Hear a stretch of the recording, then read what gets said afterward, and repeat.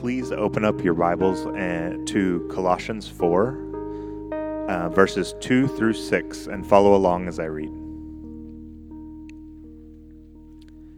Continue steadfastly in prayer, being watchful in it, with thanksgiving.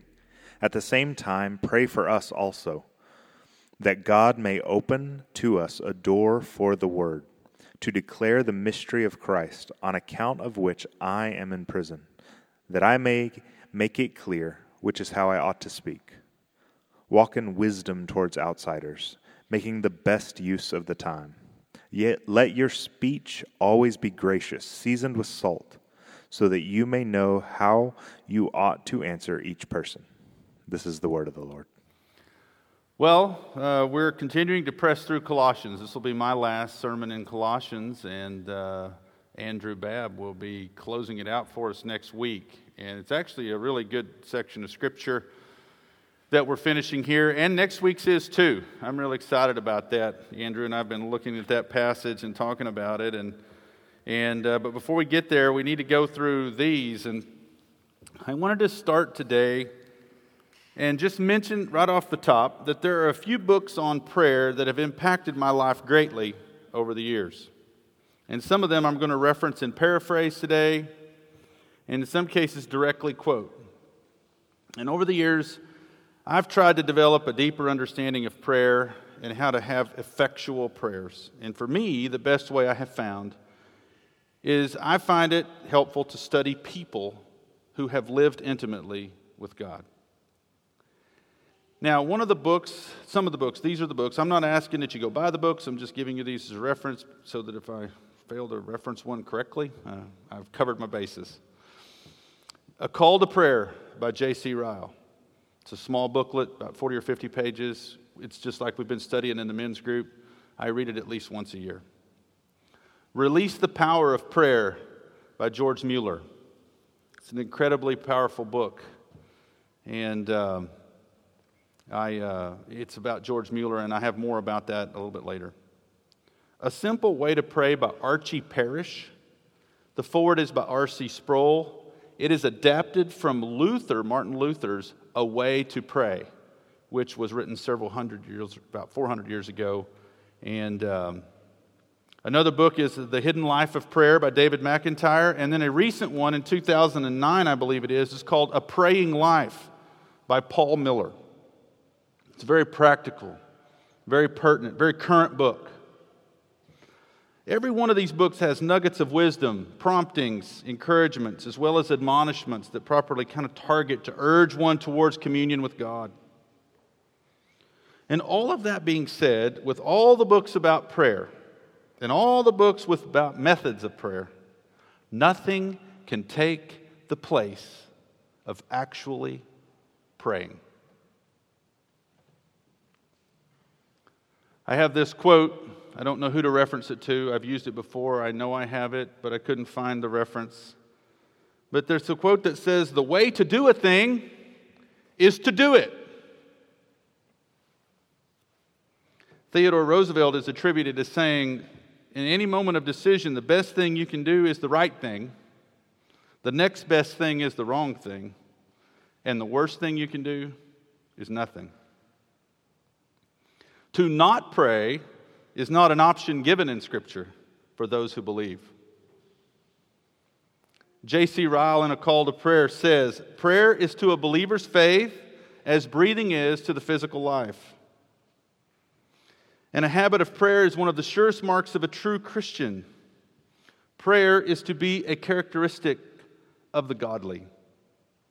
Let's look at a few verses to set our backdrop before we get into the text for today. In Luke chapter 18, verses 1 through 7, is a parable about a praying widow and the persistence that she had in petitioning a judge.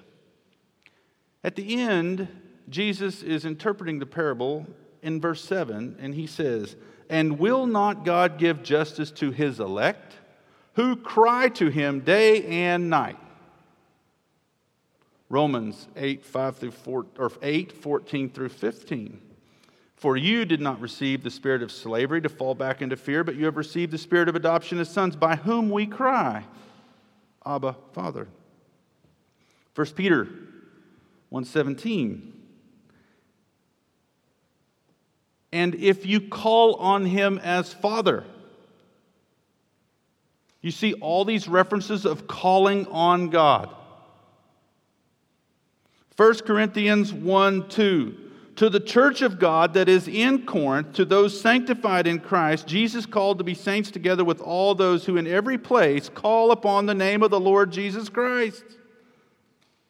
Now, in Psalms 14:4, is an example where not calling on the name of the Lord is associated with the wicked or the fool. That passage of Scripture reads, "The fool says in his heart, there is no God. They are corrupt, they do abominable deeds. There is none who does good. The Lord looks down from heaven on the children of man to see if there are any who understand, who seek after God. They have all turned aside, together they have become corrupt. There is none who does good, not even one.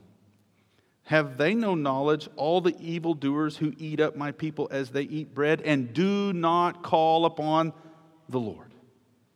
I don't want to be associated with that. Now let's turn our attention to the text in Colossians. And I think it's appropriate to remind ourselves that Paul has heard of the Colossians' faith. In chapter 1, he spoke of the word had come to them and it was bearing fruit and increasing. Paul exampled devoted prayer for them, that they would be filled with wisdom and understanding so as to have a walk pleasing to the Lord, one that bore fruit. Paul then established the preeminence of Christ as the head of all things, the head of creation and the church. Paul has an ongoing struggle for the church, that she would not be led astray, deluded with plausible arguments, or taken captive by empty philosophy according to human tradition and elemental spirits of the world. He spoke to those who were raised to new life in Christ. He warned against false teachers trying to disqualify with hurdles from the old covenant, or in some cases carried in from pagan rituals of the day. Anything that were hurdles or hindrances to Christ and His complete sufficiency. And in chapter 3, in the section we have been in for several weeks now, those who have been raised with Christ are new creatures and should live differently. Our minds should be on the things above, and our lives should be characteristically and distinctly characterized by putting to death earthliness, putting off sin. And he gave us a list of examples back in chapter 3. Put to death, therefore, what is earthly in you: sexual immorality, impurity, passion, evil desire, and covetousness, which is idolatry.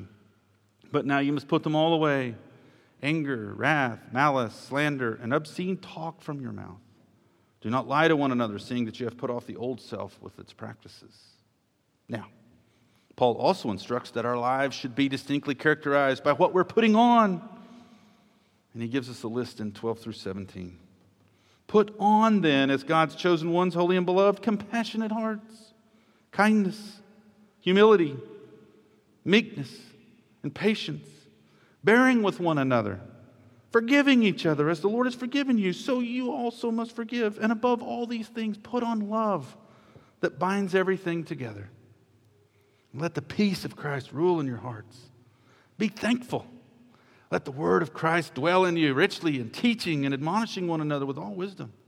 And here in verse 17, and whatever you do in word or deed, do everything in the name of the Lord Jesus Christ, giving thanks to God the Father through Him. This link in verse 17, whatever you do in word or deed, do in the name, we're going to see this linked forward about speech and action in our text today.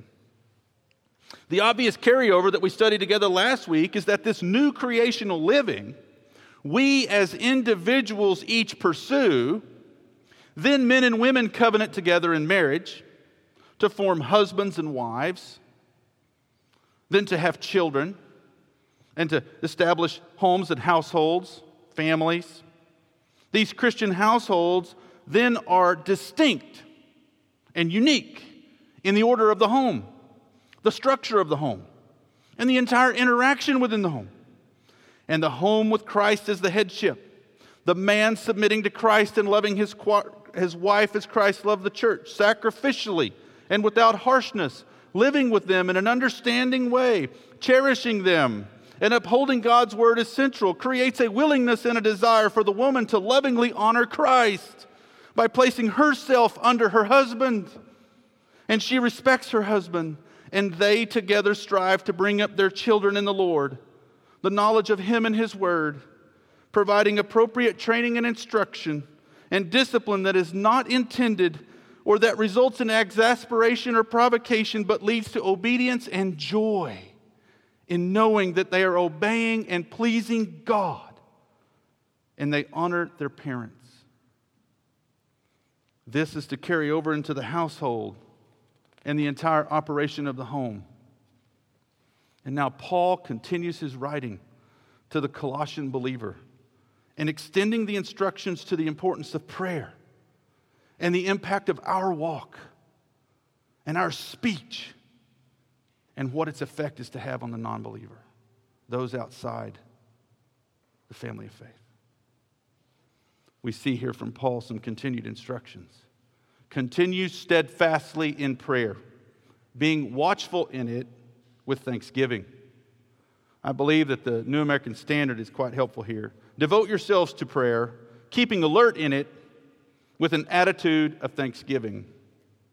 The idea of being devoted to something or steadfast or resolved clearly establishes the importance of it. The verses we read at the beginning from our Lord in the Gospels make the importance of it clear.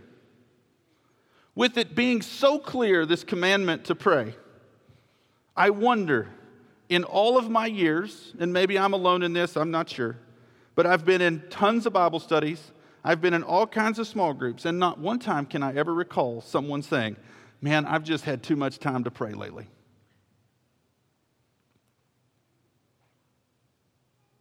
I've had many times where people tell me they've had a season of prayer, a season of fellowship with the Lord, times that are rich and edifying.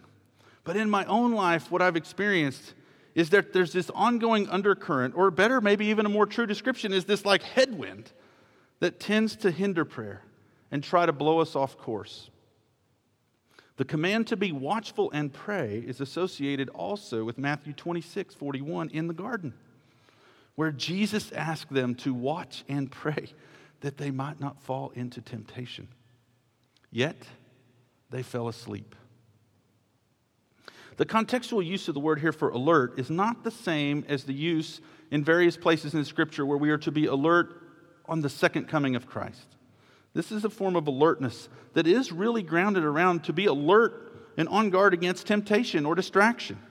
Maybe even the allurement of the false teaching, because Paul has just recently covered that. But it's also an alertness to be alert and intentional and aware of the needs that our brothers and sisters in the faith may have. The thankfulness that's mentioned here, there are several linkages. Look back briefly at 3:17. And whatever you do in word or deed, do everything in the name of the Lord Jesus, giving thanks to God. And back in chapter 1, we see thankfulness and continual prayers exampled by Paul. Back in chapter 1, it's verse 3, we always thank God when we pray for you. And in 9, Paul says, and so from the day we heard, we have not ceased to pray for you. And then in 12, Paul says, giving thanks to the Father who has qualified you to share in the inheritance. At the beginning of Colossians, Paul leads with some examples here of his own model of devotion and continued steadfastness in prayer and the thankfulness that flows through that prayer. As we understand the simple beauty that we, those who believe and are trusting in Christ, can enter into the very presence of God through Christ, should this not cause us to be thankful? As we see prayers answered, it should result in thankfulness. And as we see fruit in our lives and in the lives of those around us, we should be thankful. The start of verse 3 implies that as the Colossians are praying for themselves, they are also to pray for Paul. So the text, let's look real quick. Paul leads in verse 3, at the same time. When you look at the same time, that implies that they're praying for themselves, right? Continue steadfastly in prayer, being watchful in it with thanksgiving. At the same time, comma, pray also for us. So before we move on to this next section about the specific ask from Paul, I think there's some applications. First and foremost, Paul's instruction to continue steadfastly or be devoted are action words which imply that it just doesn't happen on its own. There are all kinds of forces at play that can keep us from our quiet time with the Lord. One is our own personal sin. If we are living in sin, it can cause dullness, a quenched spirit, can hinder our prayers. This can be manifest in many ways, but it could even be the sin of laziness, procrastination, putting off, busyness. How many times do you hear someone today, whenever you talk and you greet one another, how are you doing? Well, I'm busy. Has anybody ever talked about how busy they are today? Well, I'm busy. Man, I'm really busy.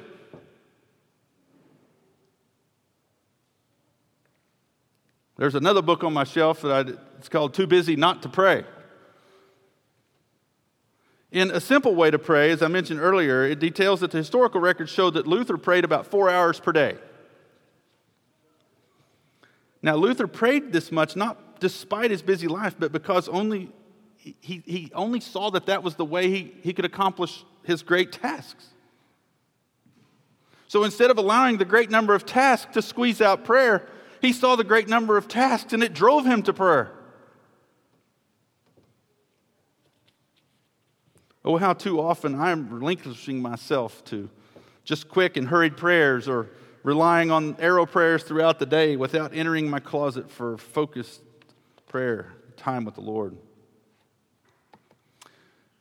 In A Call to Prayer, J.C. Ryle wrote, "Men fall in private long before they fall in public." And in another location he wrote, "Satan does not care how spiritual your intentions may be and how holy your resolutions, so long as they are fixed for tomorrow." Well, I'm going to.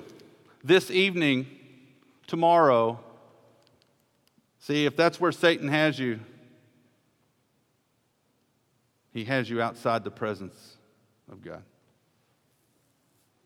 Lastly, George Mueller, who I mentioned earlier, was a thief and a liar in his youth.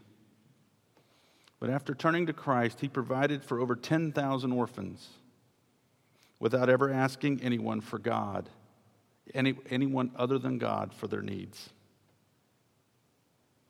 George Mueller depended on prayer, but he also persisted in prayer. Now, when we enter into prayer, I have a little booklet, it's called Field Notes. I don't have it in my pocket here. I have it in my work bag. I carry it. I have prayers. I have it broken out. Each family member, each close family member has a section where I keep prayers for all my close family members written out, prayer list. I have my own prayers. I have prayers for each of my kids and Terry.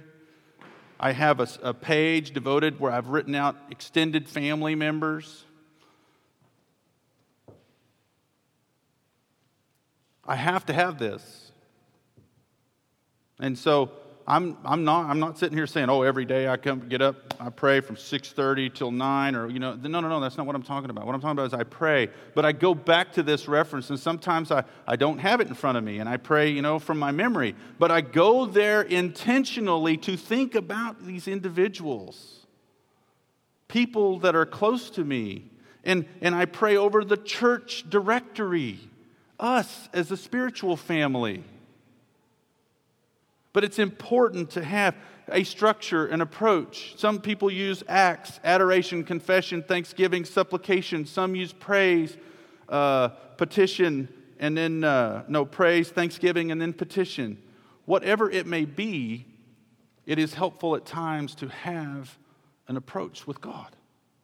But it has to always start with our own willingness to get before God and to confess our sins and enter into His presence. But I want to reiterate, no amount of proper training about prayer can replace actually praying. It's more important to know God than to know all about God.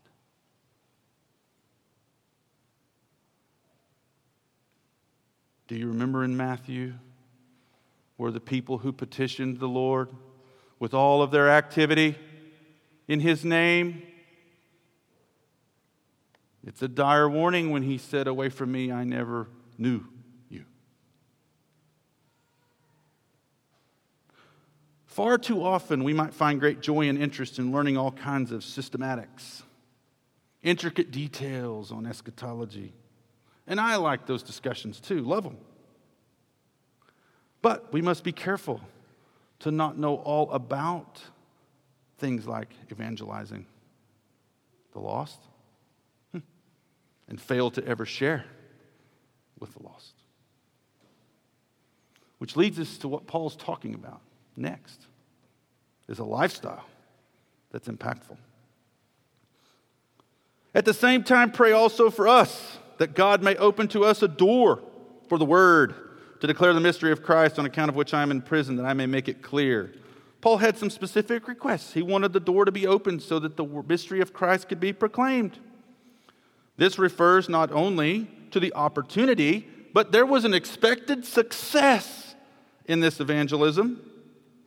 Some verses that are contextually helpful, I think, about the door.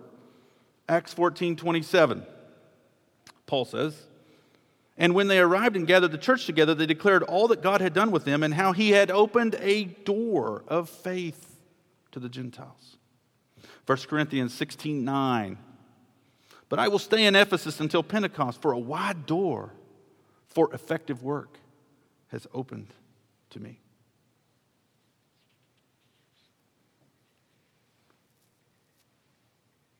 Now, Paul's reference in Colossians chapter 1. Look back at 5 through 6. Chapter 1, 5 through 6. Paul talks about the word, which has come to you. So this word, it says, "Of this you have heard before in the word of the truth, the gospel, which has come to you, as indeed in the whole world it is bearing fruit and increasing among you." So the word has an effectual impact of salvation. But how will people know? Romans 10. "How beautiful are the feet of those who preach the good news." So faith comes from hearing, and hearing through the word of Christ. Paul was asking that the door, this opportunity be opened, that he could declare the mystery of Christ. And in chapter 1, look back, verse 26 and 27. This mystery, we talked about then, about something that was hidden for the ages. It was in the Old Testament, this was veiled. And then now it's been revealed in the New Testament, manifest in the New. Paul is asking for this opportunity to speak forth this truth. It says he was also, because of this mystery, in prison. We know that he spent time in prison on various occasions. But yet in Acts chapter 28, verse 30 through 31, we know, because it says he lived for 2 years proclaiming the kingdom of God and teaching about the Lord Jesus Christ. And while they imprisoned the man, they could not imprison God's word. It continued to be put forth by Paul. Now, look at this. Paul says, "At the same time, pray also for us, that God may open to a door to us." And then he switches to declare the mystery of Christ, on account of which I am in prison, that I may make it clear, which is how I ought to speak. So Paul shifted to the first person there. So here in this text, at the same time, we've talked about that briefly. And he moves to the singular. There is this interesting consideration where he says that he should declare it as he ought. That word's an interesting word, isn't it? How I ought to do it. You ever had that? Well, I ought to go do something. What does that mean? That implies, maybe you have a responsibility to do it, or maybe there's a way how you should do it. And so that applies here. Is it acting on the compulsion or the ethical responsibility that Paul has as an apostle? As a commissioning of the apostle? He was he was an apostle. Or is it a mandate in how, or maybe the manner in which he is to speak, like in a clear way? I don't think you have to choose either. I think both are in play. And I say this for the following reason. In Acts 20:21, Paul testified both to Jews and to Greeks of repentance toward God and of faith in our Lord Jesus Christ. And in verse 16 in 1 Corinthians chapter 9, for if I preach the gospel, that gives me no ground for boasting, for necessity is laid upon me. Woe to me if I do not preach the gospel. Paul was bound not only to proclaim it clearly and fearlessly, but he was also bound to proclaim. And so I think this is a very applicable section of Scripture. And one of the first challenges I have is, are our prayers specific enough? Paul asked specifically that a door would be open, that he could proclaim the mystery of Christ. Do I feel a compulsion to share the gospel? And am I prepared to speak clearly about God and about Christ when the opportunity avails? Now, Paul now turns to walk in wisdom towards outsiders, making the best use of the time. There's a clear transition here from Paul's evangelical responsibility to the responsibility of the Colossians, their Christian witness to unbelievers. There's 5 previous uses of wisdom in Colossians. 4 of them are on the positive, 1 is on the negative. In verse 2:23 is the lone negative use where he talks about an appearance of wisdom with false teachers. But in verses 9, 28, chapter 2:3, and 3:16b, it's very interesting. In chapter 128 and 2:3, that word wisdom is associated with revealing the mystery of Christ, as it is here. Walk in wisdom. But Paul was just talking about declaring the mystery of Christ, and then he switches to walk in wisdom towards outsiders, making the best use of the time. That's linked to the gospel.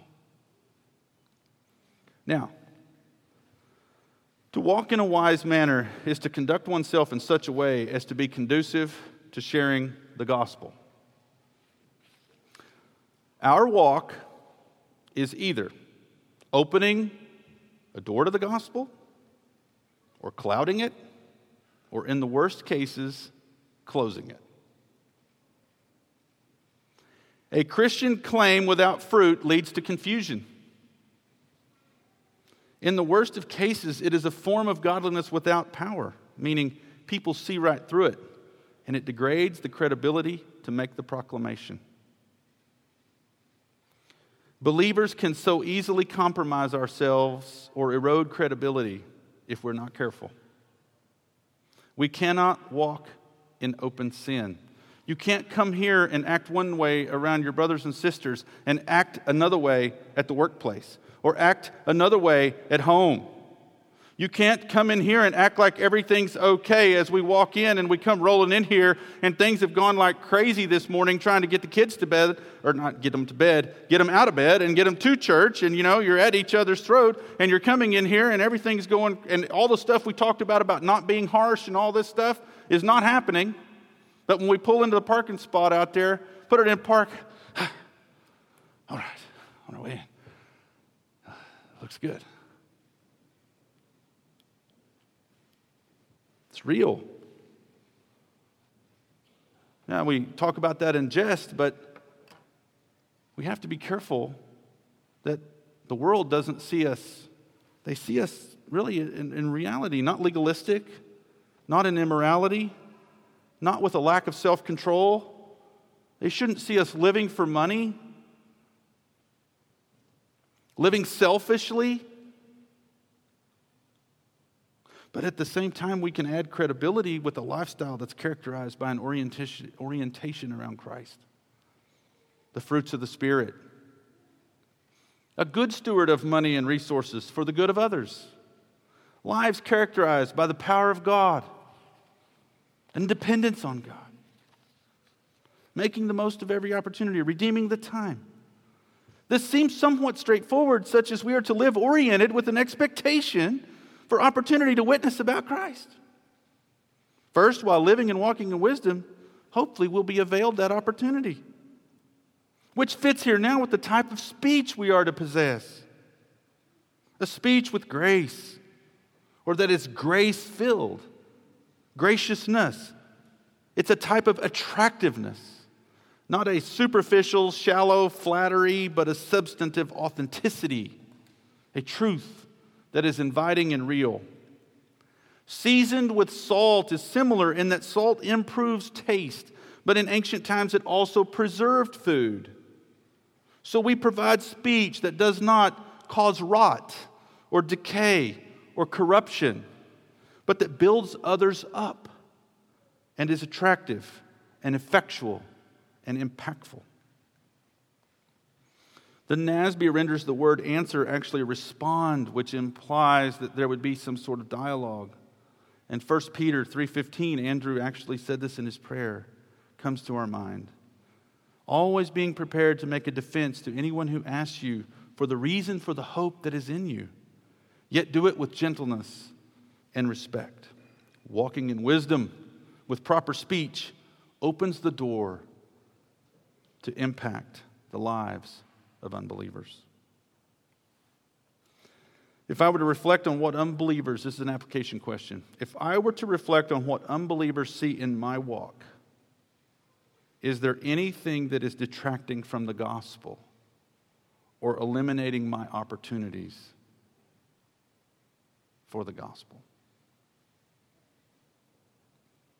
So what will I do this week to cultivate a deeper prayer life? Some practical things. A quiet place, maybe. A quiet hour, quiet heart. Do you have a place where you can go in your home? Some time set aside. Doesn't have to be a full hour. 2 hours is fine. Why limit yourself? A quiet heart. A structure. Sometimes as much time needs to be spent preparing the heart to pray as actually praying. How often, sometimes I find it hard to settle my mind into prayer and find that it jumps around. In The Hidden Life of Prayer, page 44, there's 3 references here. McCheyne used to say that very much of his prayer time was spent preparing to pray.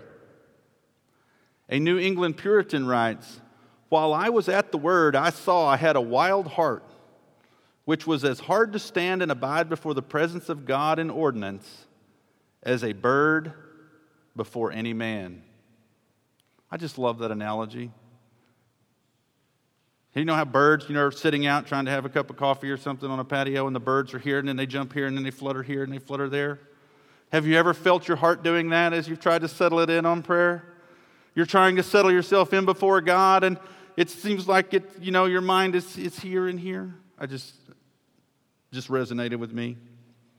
Bunyan remarked from his own deep experience, "Oh, the starting holes that the heart hath in time of prayer. None knows how many byways the heart hath, and back lanes to slip away from the presence of God." Oh, I can't tell you the number of times I sit down to pray sometimes, and I'm praying, and my thoughts slip away, and they sneak off on this way, and all of a sudden they're back over here, and I was planning to stay here, and pretty soon I've settled myself over here. And I've learned over time as I've gotten older to just ask God to forgive me and ask Him to help me and to not let that discourage me from staying right there with Him and seeking Him and doing everything I can to try to bring this and this into alignment with Him. And sometimes that means I just have to go get a psalm and just read Scripture to get myself refocused, to get the bumpers up on the mind of my life so that I can roll down the lane. So don't be discouraged. Take heart. The way to do a thing is to do it. Be persistent in it, and God will reward the effort. If we are living the new creational life, expect the opportunity to share Christ. So, I'm going to give you some verses to take down. You can go look them up on your own. I'm going to read through it and I'll come back to verses. If we believe on the Lord Jesus Christ, Acts 16:31. If we walk uprightly, Psalm 84:11. If you do not regard iniquity in your heart, Psalm 66:18. If you continue to wait patiently, Psalm 37:7. And if you believe in God, Hebrews 11:6. Answers will surely come.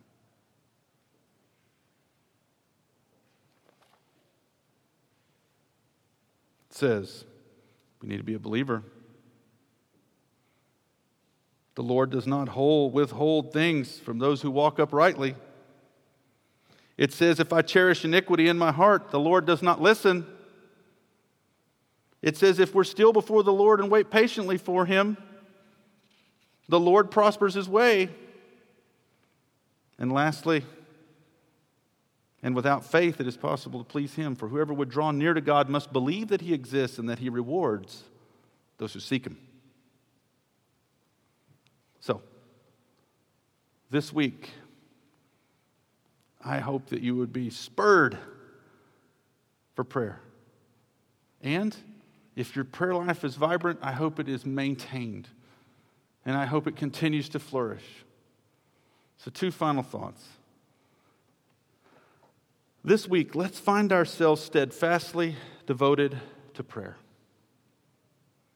And secondly, let us examine our walk to ensure that nothing in it is detracting from the opportunities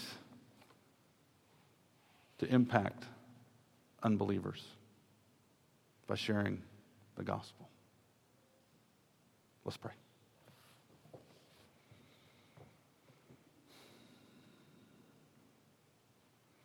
Gracious God, coming before you is something that we all want to do. Living in such a way that is noticeable, that you are in charge of us, and that we are excited and willingly following you is something we all want to do. So I just pray that we would be encouraged to do that this week.